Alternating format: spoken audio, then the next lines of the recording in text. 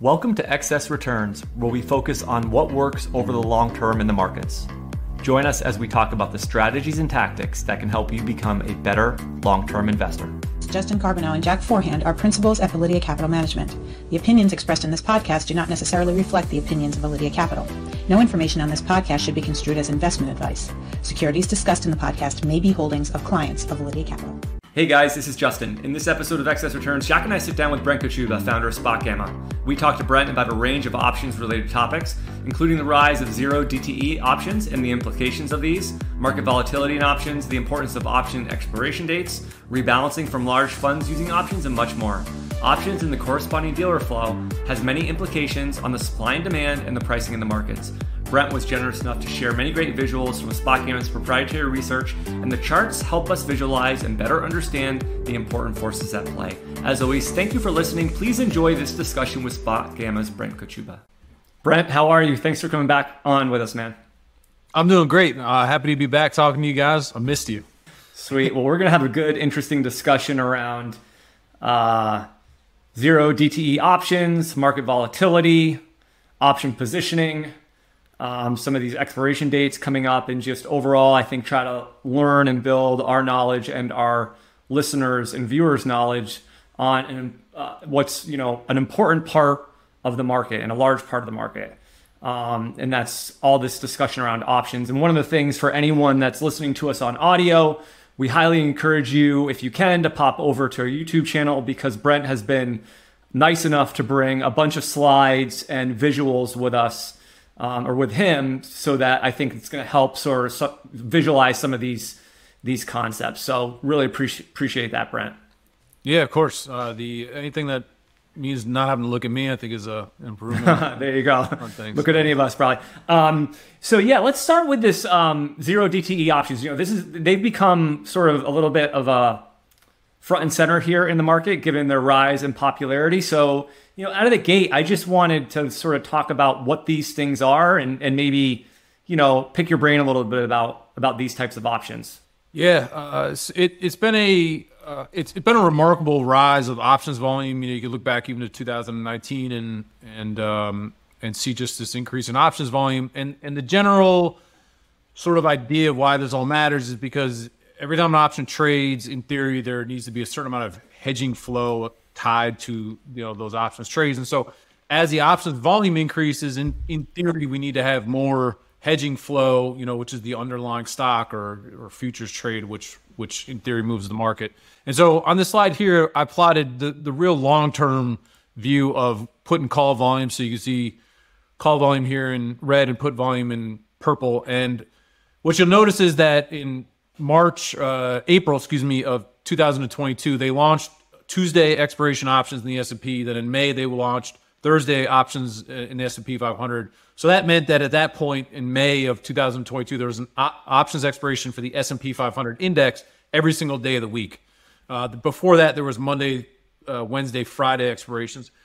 And then in September of 2022, it became official that, okay, this pilot program is now, the real deal, and they launched officially these daily expirations. And then the exchanges followed on with that in November of daily expirations in the spiders, the SPY ETF, and then the Qs. And so what you can see here is that on this chart is that there's a remarkable increase in options volume tied to those dates, right? And you can see that shift up. And what we've seen is that really whatever the flow was that adopted that volume, adopted it very quickly, and then that volume has since plateaued, right? So it's like immediately everyone started trading these things, and then that volume just has basically stood still over time. And if you look at it on a percentage of volume basis in terms of looking at zero DT versus non-zero DT, whatever it is, the volume has really stayed steady. So, if there's like some extra alpha in there or, some other kind of new use case, it really hasn't shown itself in terms of an increase in volume. So the point is that whatever the use cases seems to have stabilized. We did an in-depth study on this, and not to plug our YouTube channel, but if you go to our YouTube channel, you can see what our deep dive and all the little data points is. And what we view is that the zero DT flow causes mean reversion in the market. And we say that because anytime there's a dip in the market, you see zero DT call buyers come in or put sellers come in, and that pressures the market to go higher. And conversely, if the market rallies, we see call sellers or put buyers come in, and we believe that pressures the market lower. And so you can see this mean reversion come in on a daily basis on our website, SpotGamma.com. We have a 0DT monitor, so you can see this flow come out in real time. And what we've talked to clients about and what we've heard is that there are these kind of inexplicable sudden reverses in the market where, you think a trend is setting up, then all of a sudden the market will just switch. Yesterday, today's June 13th. Yesterday, we saw the market just kind of like for no reason, just, it was quiet all day, right? We had CPI today and FOMC tomorrow, but yesterday, for whatever reason, the market just rallied 1% at 2:30. And if you watch the 0DT flow, you could see that 0DT flow comes in all of a sudden. Call buyers came in to the tune of like $1 billion of delta notional, and up the market goes. So these are the fingerprints that are being left on a daily basis. And it's hard to draw longer term conclusions from this at this point because, number one, we haven't gone through that many market cycles, I would argue, since the launch of 0DTE. Second, there's been a lot of interest rate changes, which I think has impacts on underlying liquidity. We've had, a big drawdowns. There's a lot of strange things happening in implied volatility, throughout the year. And so I think it's hard to kind of like pull out the factor of exactly, what the impact is. But there are signs here, and I'm going to show some of these in a few minutes. There are signs here that there is an impact on volatility. In other words, how much the market is moving based on this. Do you have any sense of the volume, like how much is retail and how much is institutional? Just, I don't know if there's any data out there. You have like just a sixth sense. I was reading this Bloomberg article that was kind of talking about, it was like highlighting all these retail traders that were kind of using it and them in different ways. And it was a little bit like speculative gambling, but then I've talked to other people that know it's like a lot of institutional sort of option buyers in here. So what are your thoughts? Yeah, there's an important delineation to make here. First is in the SPX, SPY, and Qs, there's an expiration every single day. So we refer to that as 0DTE. But if you look at single stocks, Apple, Tesla, et cetera, those only have expirations every Friday. So we kind of classify those as the 0DTE for single stocks. And so if you break it down, what you'll generally see is about, in the SPX big contracts, 5 to 10% is retail, and that comes from various bank research reports. You can actually monitor the retail flow explicitly on our site as well, and that basically syncs up. And then when you look at the spiders, which obviously has a smaller notional value on a relative basis than some of this individual stocks, that flow will get, anywhere from 10 to sometimes towards 50%, depending on the stock that you're looking at and the time of day you're looking at. Like in GameStop or something, the retail flow will come in hot and heavy. And then in Tesla, there'll be a flash in the pan in terms of retail, and then it'll cool off. So, that 10% number is one that seems to come up quite often, particularly when you're talking about the bigger S&P, 500 index. And the use case is different. There are institutions out there that may substitute the use of futures trading for 0DT contracts, right? So rather than buy a future, I'm going to hedge myself by buying a 0DT call and just kind of eating that cost, or I can offset some of my hedging exposure, the various Greeks through using these 0DT contracts. I think there's a lot of quantitative funds. We've seen quotes from the likes of like AQR out there saying, hey, 0DT gives us more at bats, right? Because the strategy that I'm running suddenly can run with this options expiration that happens every day. And then, there's some people that talk about this idea that there's a lot of wealth managers that want to sell those 0DT call spreads and put spreads as a way to generate income. So the use case is fairly widespread, I'd say.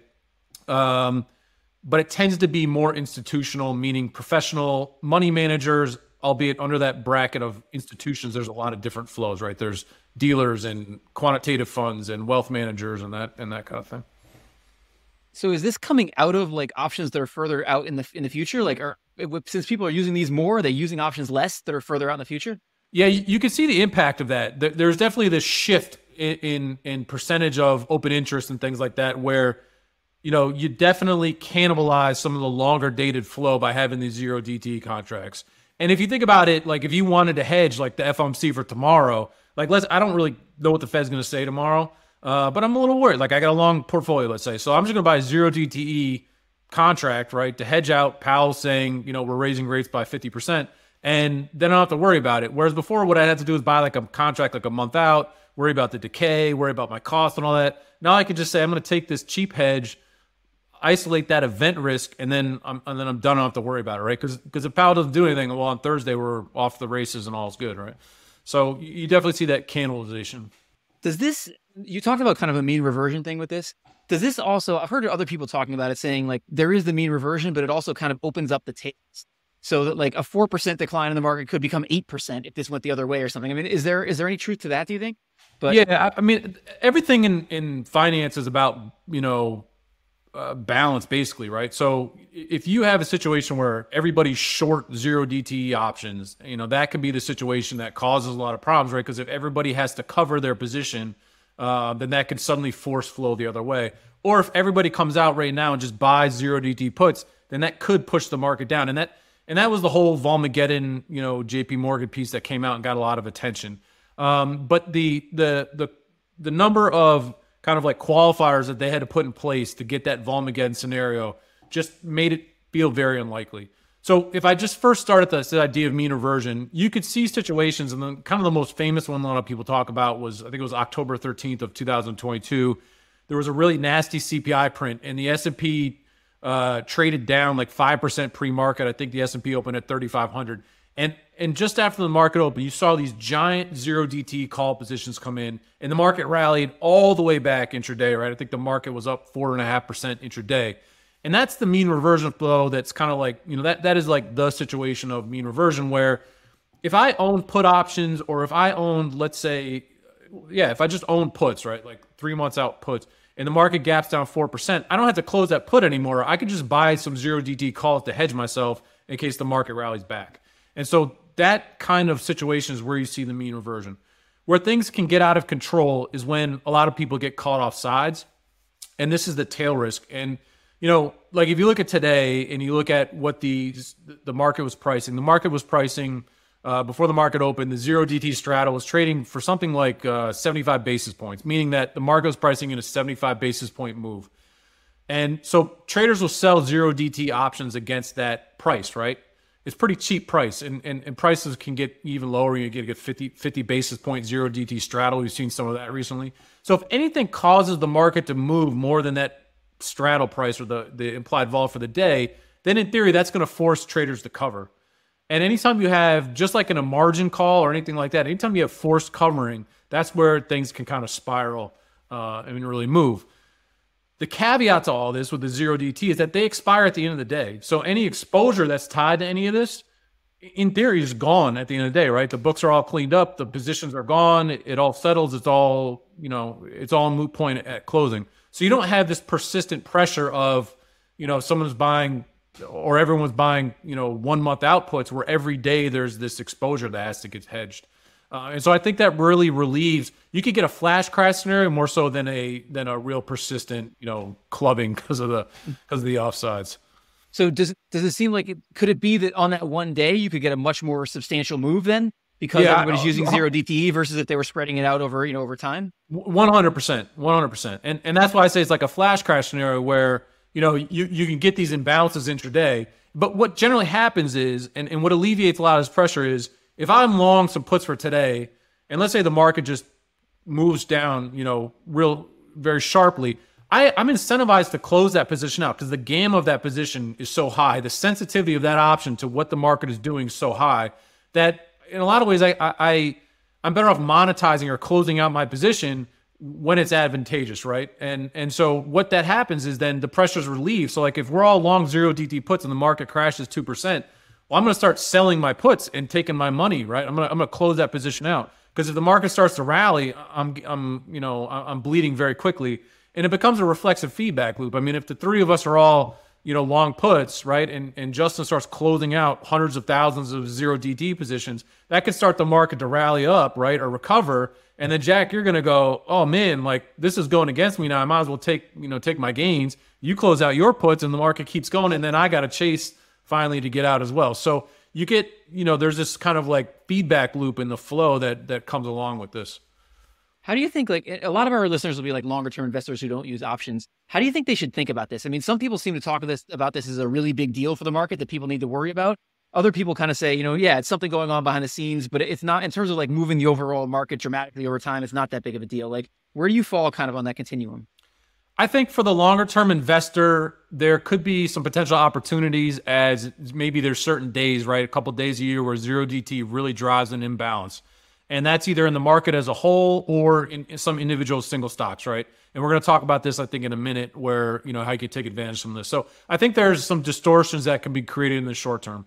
Over the longer term, there's no smoking gun obvious signal here as to what the 0DT is doing. Like, I have some evidence, obviously, that mean reversion is increasing, but we're also coming off this time where volatility was so extreme, right, in the market that, it's hard to build out the factors that say, okay, the reason that the market is now, VIX is back at 13 is because of 0DTE. You can make that case, but it's not, conclusive at this point. So I think as time evolves a little bit, we'll understand a little bit better. But again, for the longer term investor, there's some short term distortions that can occur because of this, and we can identify some of those. So I want to switch next to volatility. It's something I don't know a ton about, but obviously a lot of us are watching it. A lot of people monitor the VIX now more than they used to in the past. But like, as I've studied it more, I've kind of learned the VIX is not the entire picture of volatility. And one of the things we've seen a lot of people talking about is this idea of fixed strike vol, which we're going to ask about in a second. But before we do that, I wanted to ask about the VIX in general. Just for anybody who doesn't know, can you just talk about what the VIX actually measures? Sure. So the VIX measures the implied volatility of the S&P 500. And the way that it does that is it measures S&P 500 index options that expire roughly 30 days out in times. It changes a little bit, 27 to 32 days, basically. But what it's meant to tell you is how much movement do traders expect in the S&P 500? And so it's become known as the fear gauge because typically the VIX will spike right as the market crashes, but all it's doing is expressing that traders are expecting kind of higher volatility. And so one of the things that's come about now is with the impact of 0DT or the release of 0DT, there's the VIX one-day contracts now and the VIX, not contracts, but VIX one-day index, VIX 9-day index. There's these shorter-term indices. And in options land, sort of the argument is, does the VIX still have value, right? Because all these options now trade 0DT. I mean, 45% roughly of the S&P 500 is 0DT, trading. So there's a lot of volume that's concentrated in the very shortest term expirations. And so the question is the VIX still valuable? And what I would say is it is, because the way that you can make that assessment is in March, there was the bank crisis, right? And suddenly the 0DT volume subsided and people started to buy longer term options. They started to hedge their tails because they were worried about the systemic risk of all these banks going down. So you suddenly saw, the VIX spiked rather violently, but you suddenly saw these longer dated S&P 500 options trades come in. So what I would say is that the utilization of the VIX, or the way that people watch it and the information you get from it, is being augmented or adjusted maybe as a result of the 0DT flow. And then the second part of your question is, we're in this situation now where there's a lot of demand for call options, and the VIX measures both puts and calls. So if there's a lot of demand for call options, you can have a situation where the VIX is going up as the market goes up, which is counterintuitive to what a lot of people think. But in this environment here with heavy options demand, et cetera, you can get a lot of demand for calls, and you can have the VIX stabilize or actually increase slightly as the market's going up, which is, again, a little bit counterintuitive. But ultimately, the VIX is just a volatility gauge, not really a fear gauge. So you talked about like the 30-day VIX, these shorter term VIXs coming in, but is the 30-day VIX? I mean, is it like we have to draw a line here and say post 0DTE it's now distorted in some way, or is it like if we look at it relative to history, does it not really impact that? If you look at the correlation between the S&P 500 index and the VIX, the correlation has changed since the launch of 0DTE. And so there is enough evidence here to say, yes, there is a difference in the way that the VIX responds to market crashes and its ranges on the day and things like that. And a lot of this is because so much action now takes place in the 0DTE space, especially when you consider out to 5 days, right, in the S&P 500. That's where 50+% of the volume is taking place. So there's all this movement in 5-day contracts, in 0DTE contracts, and the VIX is just only looking at 30-day contracts, so it's not picking up any of that flow, right? It's not picking up any of that reaction. And so just to give you an idea of this, I had this chart here of term structure. And what term structure does is it monitors the implied volatility, we call it the at-the-money implied volatility of the S&P. So the at-the-money option is if the S&P opens today at 4,300, what is the implied volatility of that contract, right? That's the at-the-money. And what you see is that the implied volatility is very elevated for the first few expirations. In other words, traders who are trading the 0DTE are looking for a lot of volatility today because there may be a lot of volatility around, the CPI or FOMC. But if you look at the price of that contract, the implied volatility of that contract out 30 days, the implied volatility is relatively low, right? Nobody cares. So 30 days on time, no one cares about volatility. No one's pricing volatility. But for today, people are pricing a relative higher amount of volatility because, of the 0DT phenomenon or the reaction to whatever the market's doing today. And so this kind of epitomizes what the VIX is missing, right? Because if the term structure here across the x-axis is we see every single expiration date. And then we're looking at the at-the-money implied volatility for every expiration date. So in this case, what is the 43, the market closed around 43.50 today, right? What is the implied volatility for the 43.50 contract every day for every expiration out in time? And so again, if you look 30 days out in time, which is roughly July, you can see by this white line on the chart here that the curve or the curve is very flat out there, right?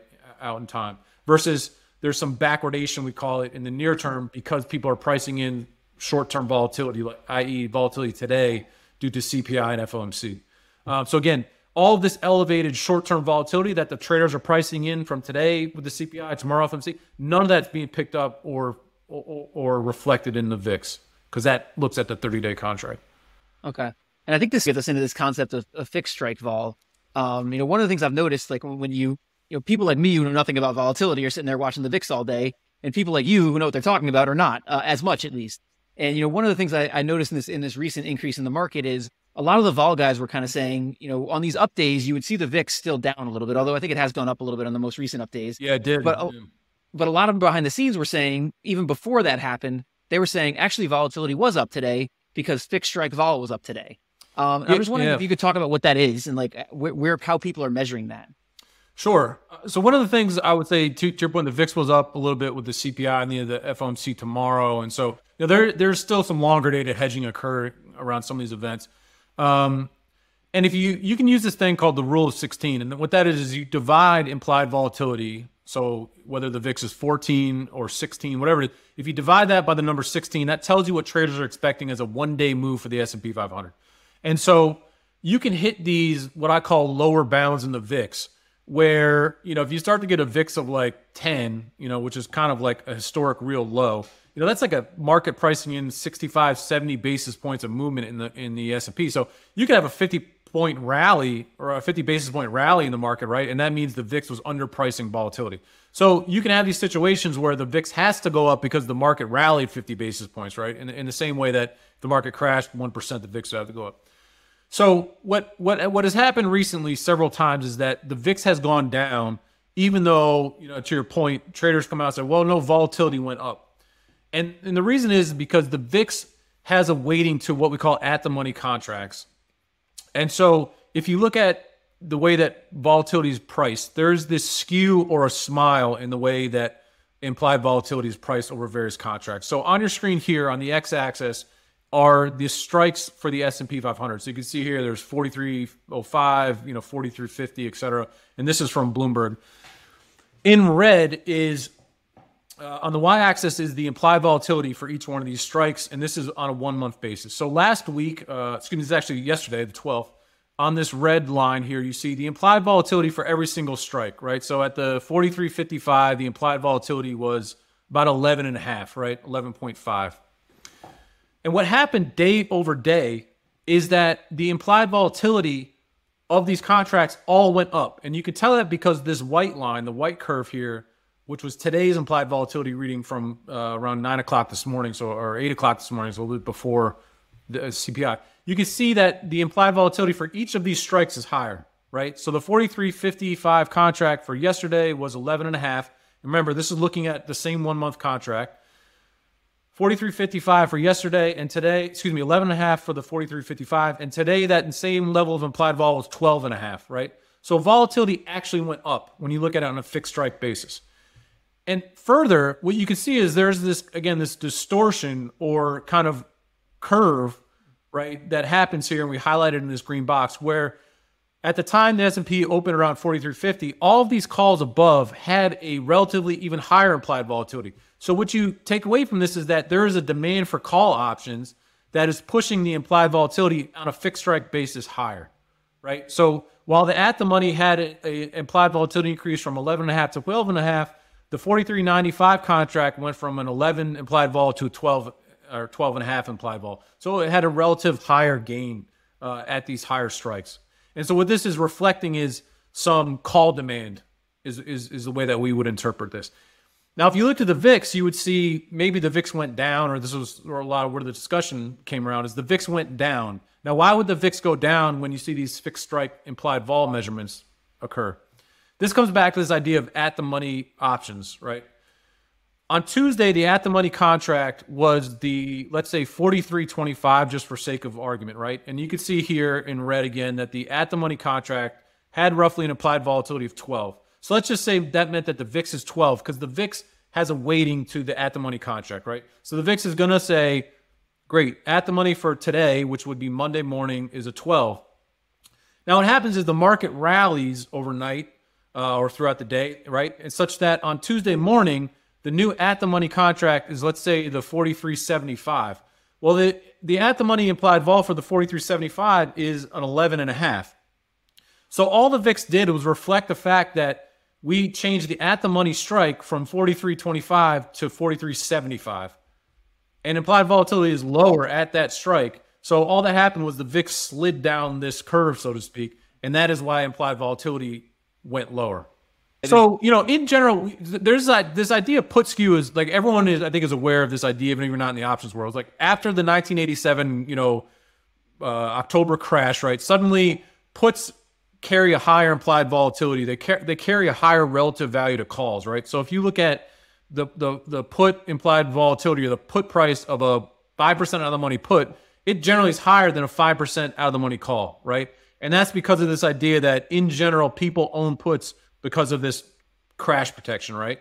Generally, people are long S&P 500 or long stocks, and they buy puts for protection. So that's why you have this skew that you can see in the S&P 500 here, where puts have higher implied vol than calls. And this is almost always how it looks in the S&P 500. You almost never see this curve kind of inverted where calls have a higher implied vol level. And so, oftentimes what happens when you see the VIX slide down or go up, it's just a function of the at-the-money strike changing, right? It's not that the volatility of that individual strike necessarily changed that much. It's just we're shuffling around what the at-the-money strike is. So if we go down sometimes, you'll see the VIX go up, but all we did was shift from this 43.75 strike, which had 11 implied vol, to the 43.25 strike, which had a 12 implied vol, right? And that's all that happened is the VIX slid up this curve and volatility changed along with it.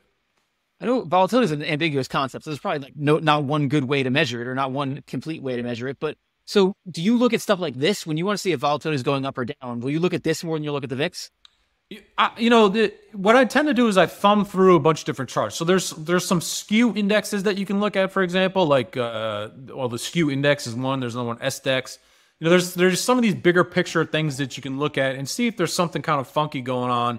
And then you can kind of drill in and look at things like fixed strike vol or look at skew or term structure and start to put together a little bit more pieces of the puzzle, right, to what traders are doing. The general idea is that if you have higher implied volatility, generally what that means is demand, right? So if put implied vol is going up, people are buying puts. If put implied vol is going down, they're selling them, right? That's kind of like the high level takeaway. Now under the hood, you can say, well, the traders are pricing in an event or this or that other thing. But at the highest level, that's kind of what you're looking at, right? Is there demand for these options? Higher prices means demand is increasing, and that's sort of how you take. So when you look at this call implied vol on the fixed strike basis going up, especially on a relative basis here, this little slight curve, that's telling us that before the CPI reading, people were buying calls here. People are trying to get long in front of this event, right?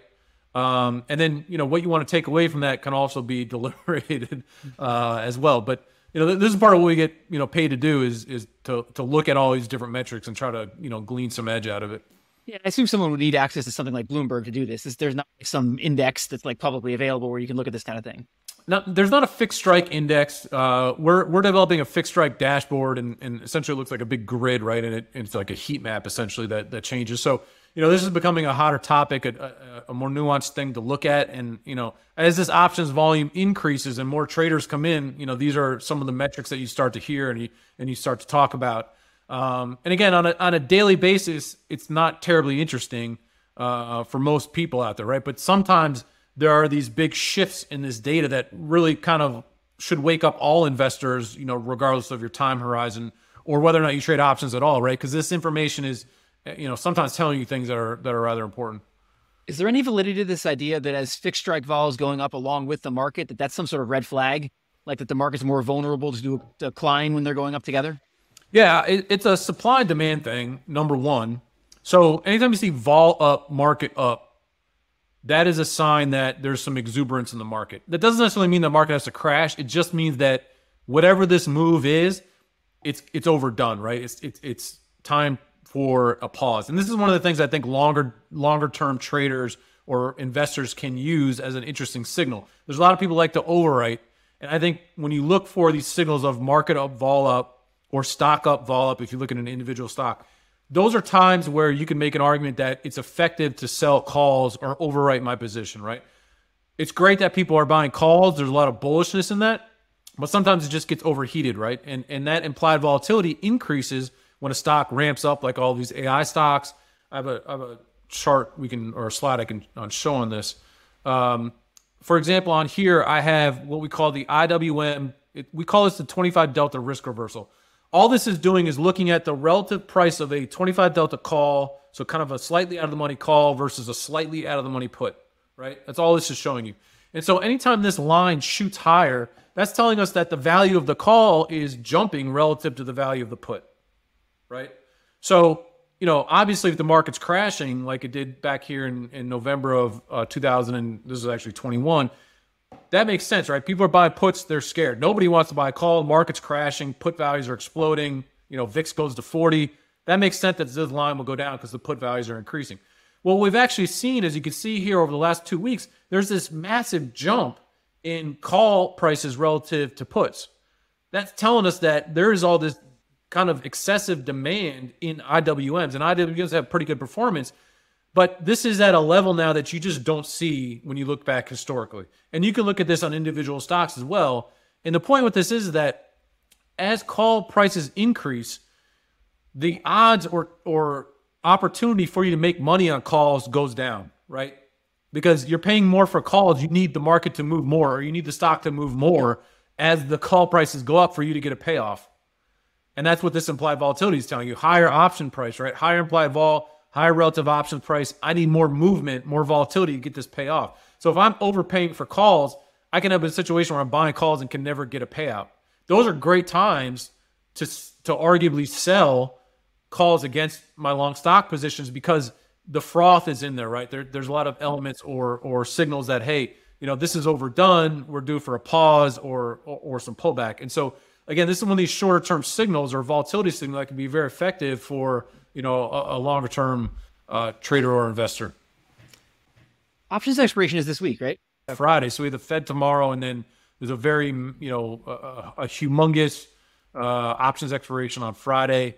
That's plotted on your screen here. So what I did is I plotted what we call delta notional. So if you wanted to consider what the stock equivalent was to what an option stock size equivalent was, and that's what we do by looking at delta. And what you can see on your screen here in blue or purple, I guess I will call it, is the call delta. So how big is the notional value of these call positions when you represent it to stock? So if all the options liquidated right now, what's the value of that? And you can see it's about $600 billion. It's very large. And then on the put side, we're quite a bit smaller. That's what's in teal. So this is a very call-heavy options expiration. And these quarterly expirations tend to be extremely large.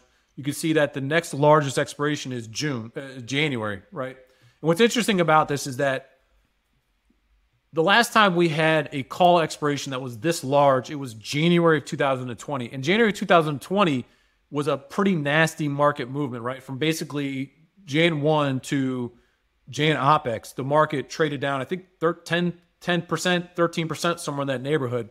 And the bottom of that market drop, at least short-term bottom, was the day after options expiration. I think it was January 25th. And what happens is call positions, as they go in the money, they gain in value. So if I bought a call a month ago or 2 months ago or 3 months ago, whatever it is, and the market rallies, my call keeps gaining in value, right? So when Apple goes up 15% in a month or NVIDIA goes up 80% in a month or whatever it is, those calls are all gaining in value. And the theory is that the hedges required from dealers and market makers to offset that risk is gaining in value, right? Because if I'm short a bunch of calls as a dealer or market maker and these calls continue to go up, I have to buy more and more and more stock to maintain my hedges. And so, you know, I always talk about this is like the January OPEX, these are the leaps. They always have a huge expiration. This is like the Pelosi trade, right? She's famous for like buying like massive numbers of Google and Amazon calls or whatever. And then they run up in the money and then she closes those all out in January and they expire. So this is like a similar thing here in June because the market's rallied so much. The value of these calls has risen immensely. And by default, the way that we look at this is that these calls have to be closed out. They could be rolled higher or adjusted or whatever it is. But on net, we think there's a lot of hedging flow that should lead to some short-term selling in some of these stocks that have been moving up a lot. And that's as a function of hedges being unwound and positions shifting. And these positions are forced to shift because, you know, they're expiring. So, you know, as a trader, if I own these calls, I have to make an adjustment. And if I don't, I'm going to be assigned, you know, a whole lot of stock. So when you look at like options expirations that end up being major market moving events versus ones that don't, I mean, what are the common characteristics? Is it like this where the market's moving in one direction and there's a lot of open interest in that same direction? Is that where you have the tendency to maybe have a reversal? Yeah, the default way that we look at this is that mean reversion is what we generally look for in the big options expiration. So number one, what is the size of the expiration? The quarterly expirations are almost always large. December, in particular, the year-end expirations always very, very large. The monthly expirations, you know, it's like a stock-by-stock basis, whether it is, you know, meaningful. And when I say meaningful, it's like how much underlying liquidity is tied to these expirations. And then the weeklies can even matter now because of the increase of 0 DTE. So by default, the way that we look at this is mean reversion. The market's had a big rally here, huge call positions. As those come off, we would look for some short-term weakness or consolidation in the market as a result of all of these calls expiring. In a similar fashion, if you look at historic lows in the stock market, and I think we've talked about this before, you know, you get March of 2020 or December of 2018 or June of last year, there's huge put positions that expire and the market rallies the Monday after. In June of 2000, just a year ago, we had the complete opposite situation. The market was making I think it was its year-to-date low was in June. If it wasn't the low of the year, it was a major low. And the market rallied immediately after options expiration. So that turning point is something that, you know, a lot of people have caught on to and are aware of now. And what I think is interesting, I put this slide together. If you faded the move, which means that I just went back and I looked at all of the options expirations since 2020. And I said, okay, if the market was weak into this expiration, let's imagine we bought the market at the close on Friday of expiration and held it for 1 week, right? Makes sense? So if the market sold off into Friday, I buy the market on Friday and hold it for a week. And that return was 23% if you did that from January 2020 to today, right? That's a pretty good return, just what I say, you know, fading the move or playing mean reversion after OPEX. And it's pretty well distributed. It's not that there's like one day that just made you 20%, right? And the other times were kind of like, you know, noise, right? The data here seems pretty conclusive that there is something here. Now, what's fascinating to me about this, and like I actually, you know, I was like, I knew I was going to talk to you guys. I started to put this together as we have this June OPEX. Something changed such that if you do that same trade from September of 2022 to today, or, you know, obviously May OPEX is the last one, you actually lose 8% doing that same trade. So 73% of the time, historically, you make money doing the flip trade, but after September of 2022, it only works 1 out of 3 times. Is that because people are front running it? I wish I had a beautiful answer to that. Number one, people are aware of this options flow.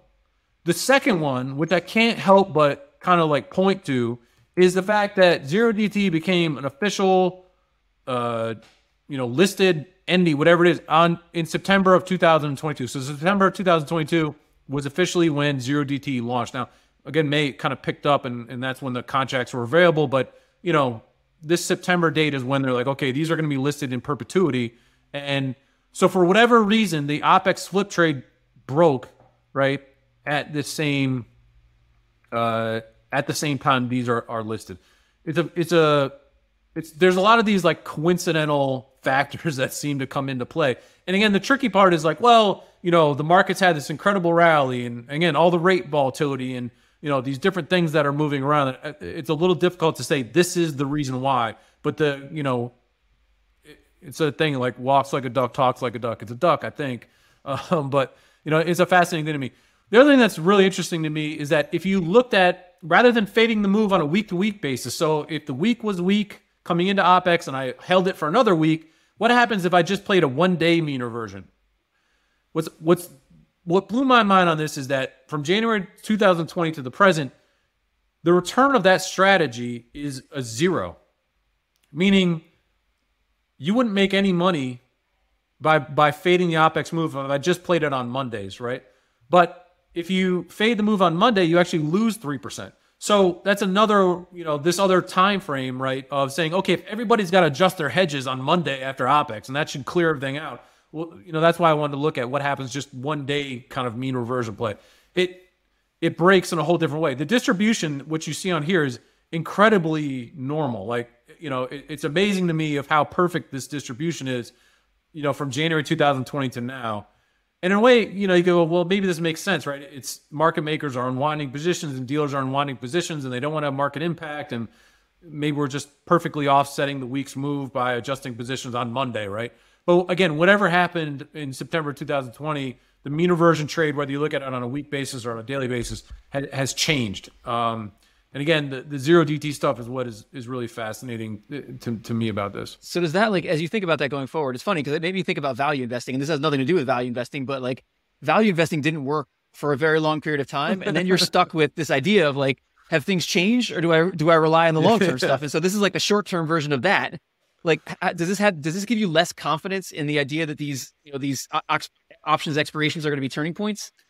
Yeah. I mean, look, by and large, it was like this trade. And again, a lot of people are aware of this now, that, hey, look, big puts are expiring, buy the dip, right? Or big calls are expiring, sell the rip. And not necessarily that the market has to have this complete, reversion. And if you go back and we talked about this on our last podcast and elsewhere, like you can look at historical moves in the market and see, okay, yeah, OPEX hits and there's a little bit of weakness, some consolidation, which I think makes sense right now. You have the buyback blackout starting on the 15th. A lot of these names are very rich, losing a lot of call positions.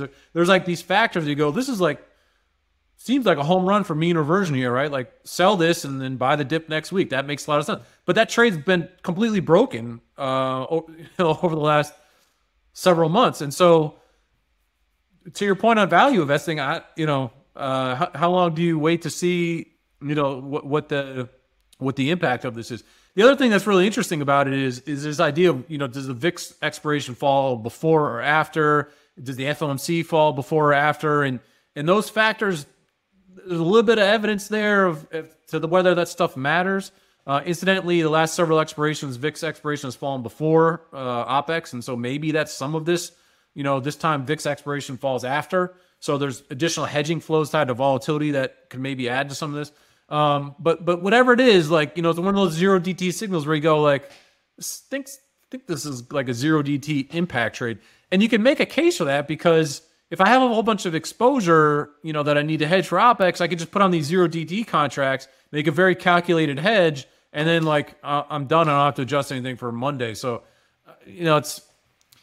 it's curious and it's weird and it's muddy the waters for me. Like if this September to present number was 100%, then I'd be much happier sitting here saying like, this is the trade we all got to do because it works, Funny, like this is what brings the short-term options guys and the long-term value guys together, which is this concept that investing is really hard. You think you've got the thing that works and then suddenly it doesn't work anymore. And so it's like, no matter what you're doing, no matter what part of investing you're in, I mean, that rule seems to hold. Yeah. And, we've injected leverage into the system with these options. And that's So should it cause short-term distortions? Yes. But at the same point, if you have these zero DT chasing entities in NVIDIA and AMD and Apple and all this sort of stuff, that moves those stocks, right? And we've gone back and looked at this in detail and in so many different ways that you go, okay, well, the zero DT and the S&P, maybe it doesn't matter. But if you own NVIDIA as a long-only investor, you've owned it for a long time, you can see that all these short-term calls come in and implied volatility in the stock just goes through the roof as people are buying calls. So you have this signal, right? This signal that is really reflecting emotions, that there's this chase going on. And suddenly, the price to sales of NVIDIA is like a 40 or something like that. Like it's higher than any stock ever in the history of the market. And so, if you're a value investor, you're sitting there and you own this stock that just went up 100% in a month. It must affect the way that you think about things, because I don't think, you're like, oh, we had a 2-year horizon on this stock, but suddenly I got 2 years worth of movement in a week because of the fact that all this call flow just came in and, it's on Wall Street bets that we should all buy this thing.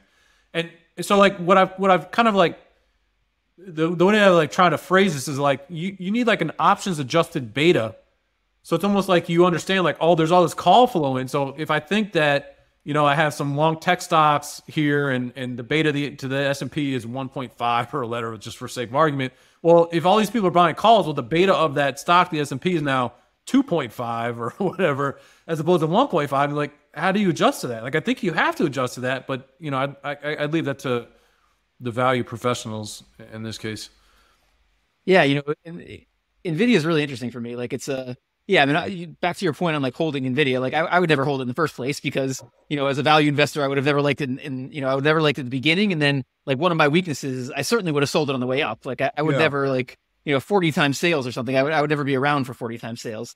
Yeah. But are you seeing like the same types of pressure on like we talked about kind of the market reversing because of a lot of call buying, coming into OPEX. Is the same thing going on with the NVIDIAs of the world? Like there's tons and tons of call buying here coming into OPEX?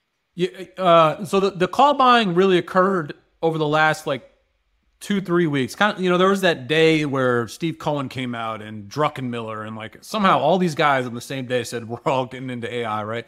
And those stocks went bananas. And then what happened is, you had this volatility in the AMDs and NVIDIAs and anything related to AI. Those names went up 50%, right, in like a week. You know what I mean? And then if you look at over the last 2 weeks, they just stuck.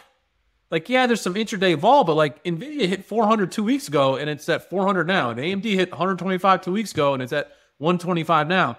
And so through our lens, what happened is all these people bought calls and the value of those calls surges and the stock trades to where those big call positions are. And then suddenly there's like all this flow that's just tied to this strike and it just like pins the stock at this level.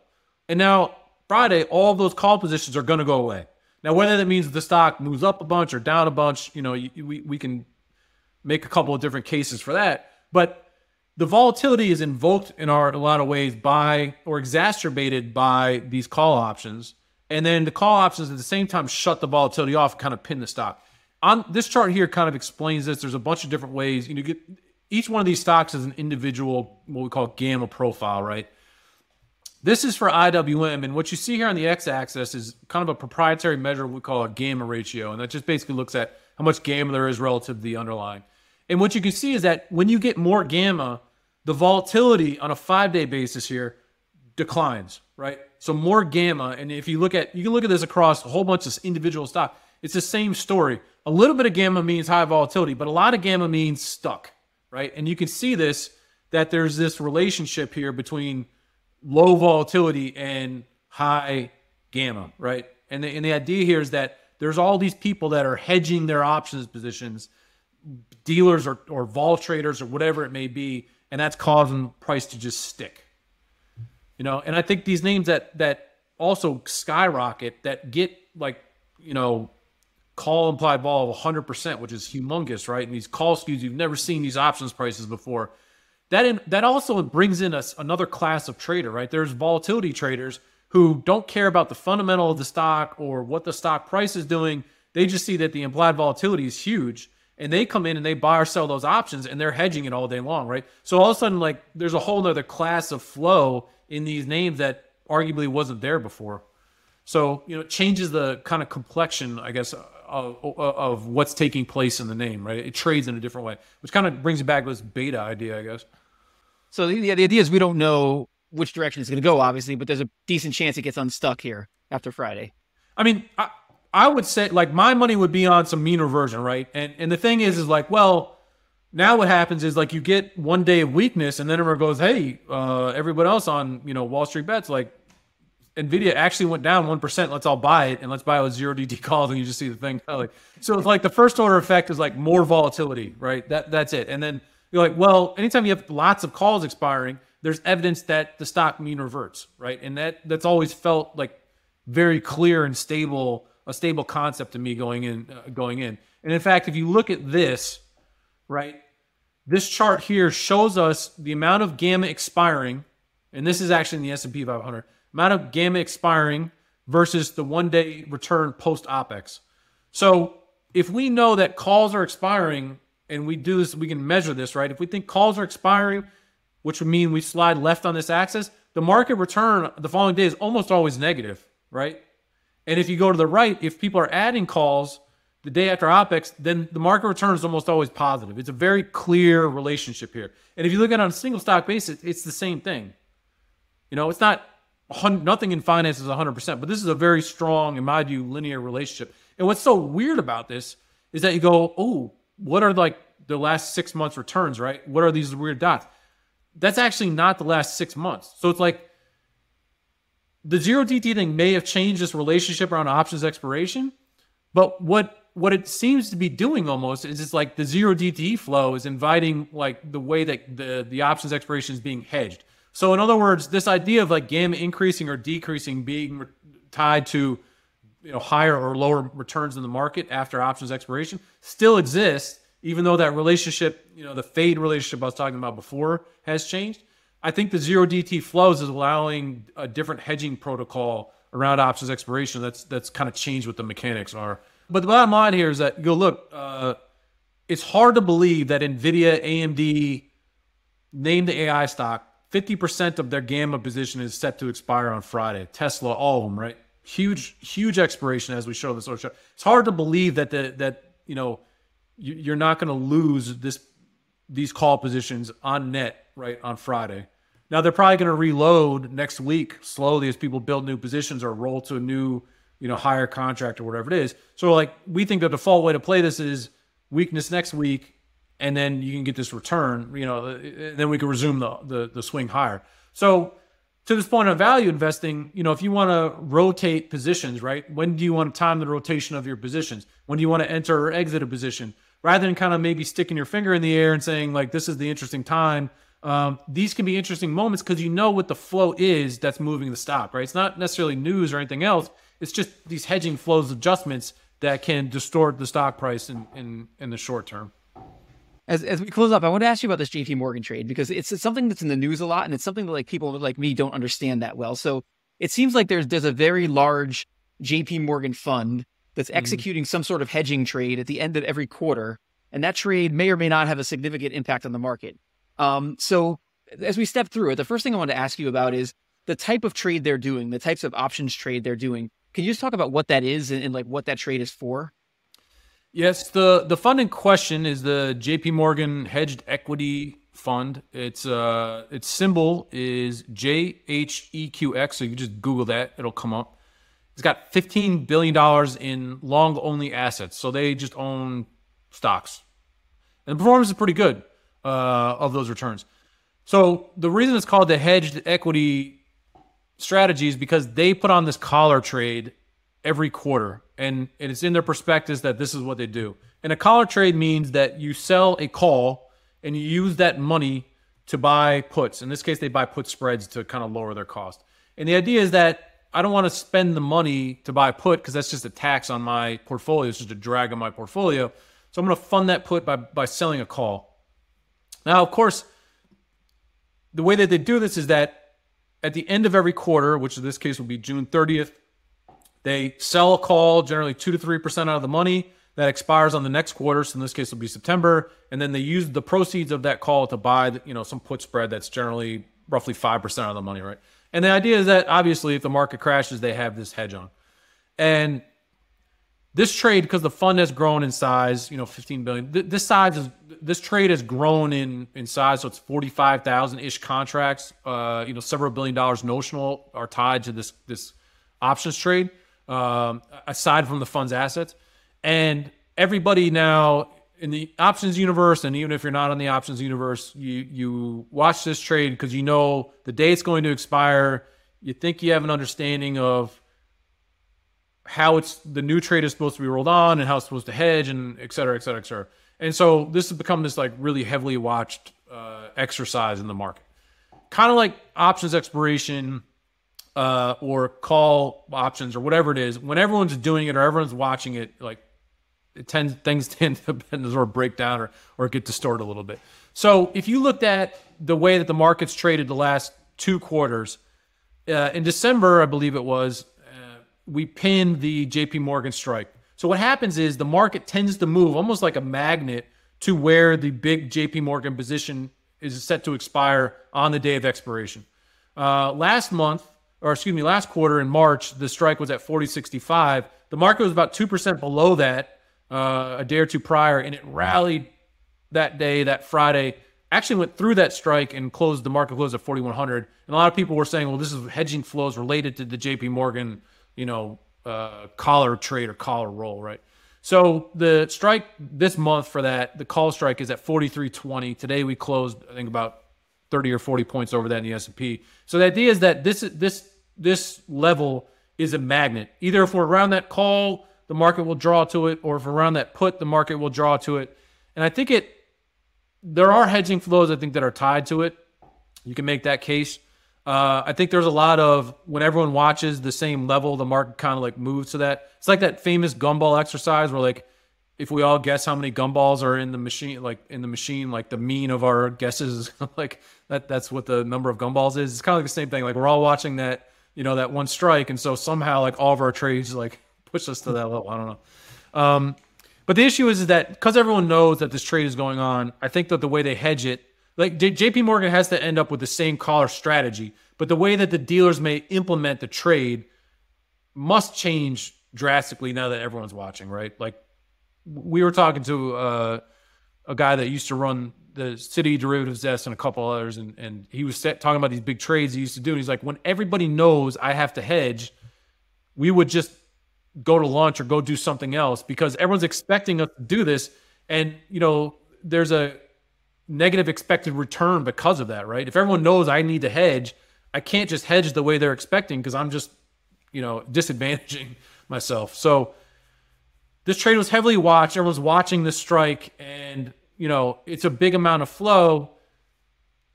It may have a short-term impact in terms of like right around quarter end. There's a little bit of strange movement, particularly if we're in and around that strike. Again, this time it's 43.20. But it's hard to say there's a longer-term impact or issue, because of that strike in the way that it exists today. There's some arguments to be made when the market is crashing, and if the market trades down to around where the put strike is, there are some arguments to be made that trade can suppress market volatility because the idea is that, dealers are, hedging in some certain form or fashion that could, support the market a little bit. So that is something to be aware of. So it's helpful to be aware of where these strikes will be. And again, they're set to roll on the 30th. But I would say most of the time it doesn't matter. If the market crashes a lot, maybe you want to pay attention to it. If we get around the quarter end, you want to watch it. But then the other issue that compounds this is that there's always big fund flows on quarter end anyways, right? So how do you actually like pull out what was just some sovereign wealth fund, reallocating versus, that was all JP Morgan, roll effect. So it's a noise. It adds noise at most quarter ends. That's for sure. Yeah, I remember like last quarter when it went above, like people were calling it pop the collar or something, like what they were trying to do, like trying to get it like to break. And I guess they did to some extent last quarter. Yeah, but this so my problem with that is sort of like, well, JP Morgan got screwed on this. It's like, I don't know if they got screwed because those are cash settled positions, right? Because you're trading the S&P 500 index position. So it's cash settled. I think if the argument was that there's going to be stock settlement, like if you held Spiders or Tesla over expiration, there's stock shifting around because of that. But this is cash settled. So maybe the broker's like, hey, I'm going to jam this thing, but I'm going to hedge out JP Morgan at 9 a.m. And then whatever I do for the rest of the day doesn't matter to JP Morgan because they got this hedge on, right? So what they used to do is they used to like put a trade on in the morning. Like they put like a starter structure on, let's say 10:30 in the morning. And then, they're hedging with futures and they're doing like EFPs and all this, whatever's going on, right, throughout the day. And then at the end of the day, they would adjust the strikes based on how much the market moved, right? So the idea is like we put on the structure, the market moved this much, and to compensate the broker or adjust the trade or whatever it is, like we're going to print these strikes, just basically like cross them again at like 4:10 right before the market closes, right? So they would adjust that position. Why can't they, maybe they just did the same thing. They bought a 0 DTE call or something like that, right? And then when the market rallies a whole bunch, well, JP Morgan doesn't care because, they have this long call that the broker put on for them. So it's not, I think it's very hard to say this is exactly, the pop the collar thing sounds great, but maybe didn't necessarily work that way, right? I mean, who's to say one way or the other, I guess is what I'm getting at. So do you think that the general conclusion for like longer term investors is there's probably a lot of short term people that are competing with each other to try to make money off of this thing, but for longer term investors, it probably doesn't matter that much? I mean, do you think that's a fair way to look at it? I would say to the upside, I don't think it matters that much when the market is moving higher, particularly if like, that call strike is like way in the money. It's going to cause noise on the day. And I think if you were looking at the market and you go like, we just traded down for some reason and we hit the JP Morgan, like then you can draw some conclusions like, okay, I know why this distortion on the day was there because of this trade. Where you could argue that there's a longer term implication is if the market is very weak and selling off and we're around where the put spread is, right? The various legs of that put spread, then volatility can change around that event, right? So I think that's where it becomes interesting. So like one of the arguments was last year, why was there lower volatility maybe in the market, even though the market was crashing in lowers? Why didn't the VIX spike so much? And I think this was around September of last year, or maybe it was June of last year. Forgive me on the timing.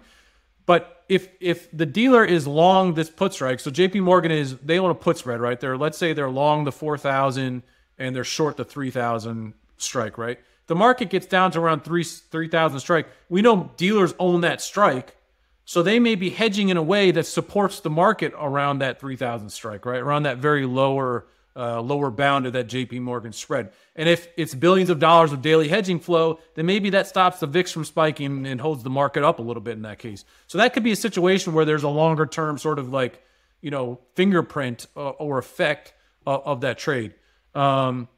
But, if you look conclusively back, like I looked over the last 3 or 4 years of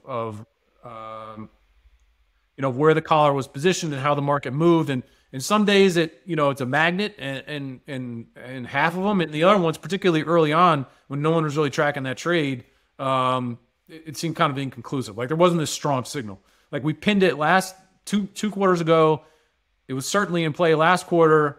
And so we'll see it on Friday, 2 weeks from now. It's possible, but again, as a longer term value investor, it's like kind of a good to know in case there's some distortions on the day. But yeah, back to your original point, it was a very long-winded way of me telling you probably doesn't matter. Well, thank you for spending so much time with this. I'm one of these guys who likes to pretend I know a lot about options, and then every time you come on, I realize that I do not know a lot about options. So it's like, I love our episodes where we can learn a lot. And these are always ones where we learn a lot. So we really appreciate you talking to us. Yeah. Well, anytime I listen to you guys talk about value investing and factorization, all stuff, it's the same feeling. I know nothing. I'm totally lost. I feel like a baby. Also, you're getting up there in terms of our most frequent guest. I think this is your 3rd time. So I think our most frequent guest has only been on 4 times. So we'll have to have you back sometime and you can break the record. I would like that. Anytime you want to talk about something, if we get a 0 DT flash crash, we can do a hot take. How's that? That sounds good. If people want to learn more about SpotGamma or about you, where are the best places to go? SpotGamma.com is where we have our site. You can sign up for our daily newsletter. There's a trial there if you want to try that out. We write about the S&P 500 every day, both with a short-term view and a little bit of a longer-term view. You can look at these OPEX positionings, things like that. And then I'm also at SpotGamma on Twitter, where you can find me posting various musings. And having a lot more followers than me. Well, thank you again. We really appreciate it. Thanks, Jack. Appreciate it. This is Justin again. Thanks so much for tuning into this episode of Excess Returns. You can follow Jack on Twitter at @PracticalQuant, and follow me on Twitter at @JJCarbonell. If you found this discussion interesting and valuable, please subscribe in either iTunes or on YouTube, or leave a review or a comment. We appreciate it. Justin Carbonell and Jack Forehand are principals at Validia Capital Management. The opinions expressed in this podcast do not necessarily reflect the opinions of Validia Capital. No information on this podcast should be construed as investment advice. Securities discussed in the podcast may be holdings of clients of Validia Capital.